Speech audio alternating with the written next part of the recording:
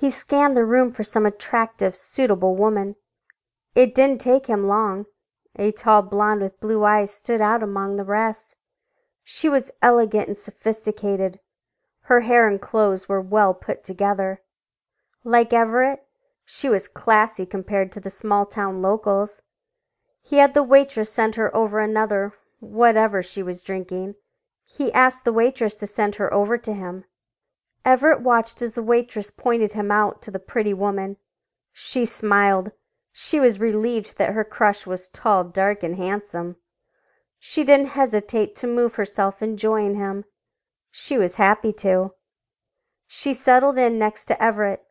For the next couple hours, they conversed about everything. Everett knew in the first 5 minutes, though, she was not his type. She was vain, conceited beyond belief. He almost couldn't stomach her personality, but he wanted her really bad. So he shook his head and smiled as she obsessively talked about herself. She batted her long eyelashes and puckered her already full lips at him. He knew she was easy like him, and he was tired of making small talk. The alcohol was now running through him, and his filter was fading. He told her about his father recently passing.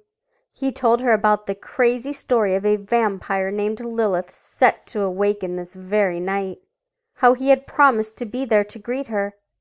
He then invited Heather, the blonde, to join him. "Ooh," she said excitedly. "I'd love to. I'm sure I can find plenty of things to do to you while we wait."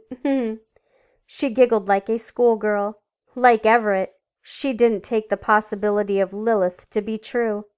He paid the bartender, then asked Heather to follow him to his car.